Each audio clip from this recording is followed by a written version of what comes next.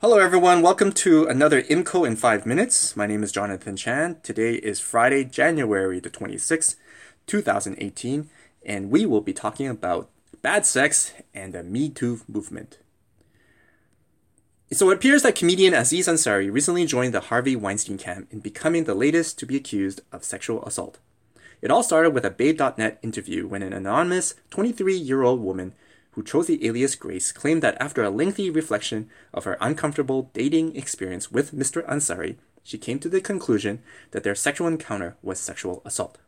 After this interview was posted on Babe's website, a firestorm of debates from media outlets such as CBC and CNN ensued.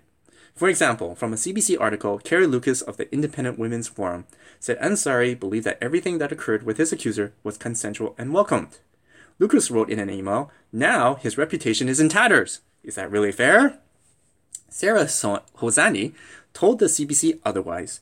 "There is some really murky and confusing sexual territory here that we haven't really talked about yet collectively as a society," she wrote, adding that the woman's account in Babe was disgusting and cringeworthy.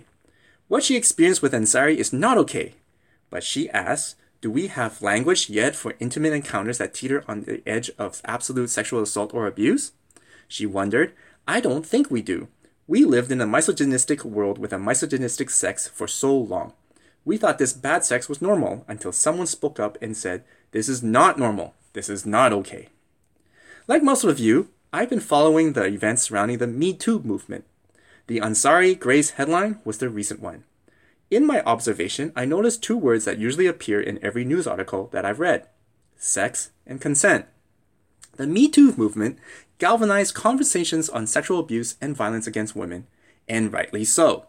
I would like to add that the Me Too movement also sparked a necessary discussion that often gets overlooked: the definition of sex. Okay, before you hit the close button on your podcast, hear me out for the next 3 to 4 minutes. You are right.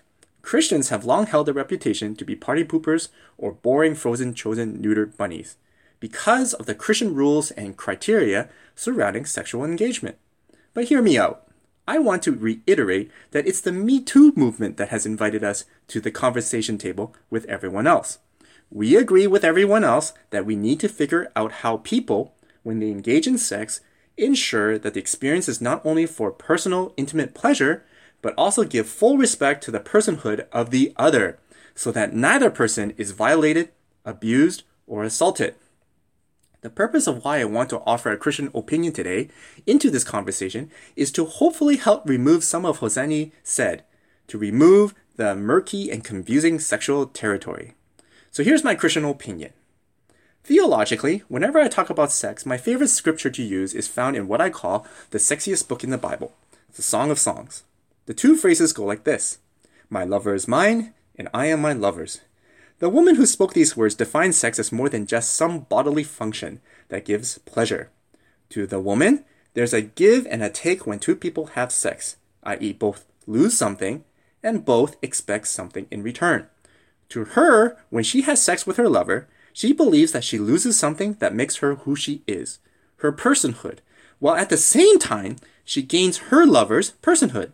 So when they have sex, there's a prior implied contractual agreement where each person is saying, I am yours, but you better offer yourself to me in return.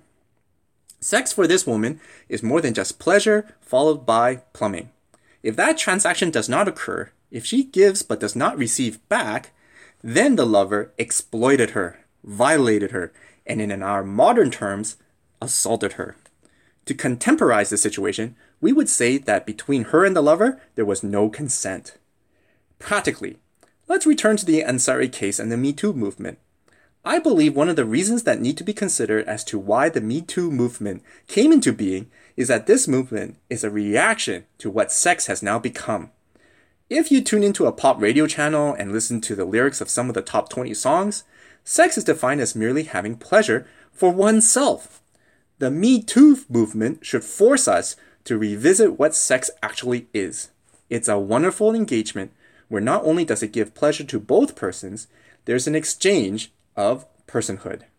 The many voices of women who courageously share their stories of abuse affirms that sex needs to be redefined that way because too many people have been victimized.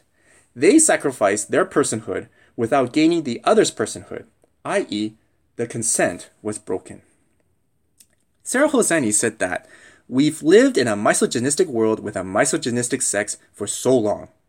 Well, may I suggest to Hosseini that maybe the best way is to borrow the definition of sex from a woman instead. A woman back in 900 BC. She says, "Dear lover, when we have sex, you are mine and I am yours." Could this antiquated and old school view of sex from a young woman back in the Song of Songs give people second thoughts before they both head up to one's apartment? Could her view propagate respect between two lovers, clarify consent, and just maybe prevent people like Aziz Ansari in treating people like sexual commodities or pickups? Could this antiquated old school view from a woman in 900 BC make sex awesome and wonderful again, rather than having any notion of bad sex? That's my opinion. I'm Jonathan Chan of Company Disciples, a ministry for business and working professionals to empower them become exemplary leaders by connecting God's work with theirs. If you're interested in knowing more about what we do, visit our website at companydisciples.com. Till next Friday, have a blessed weekend.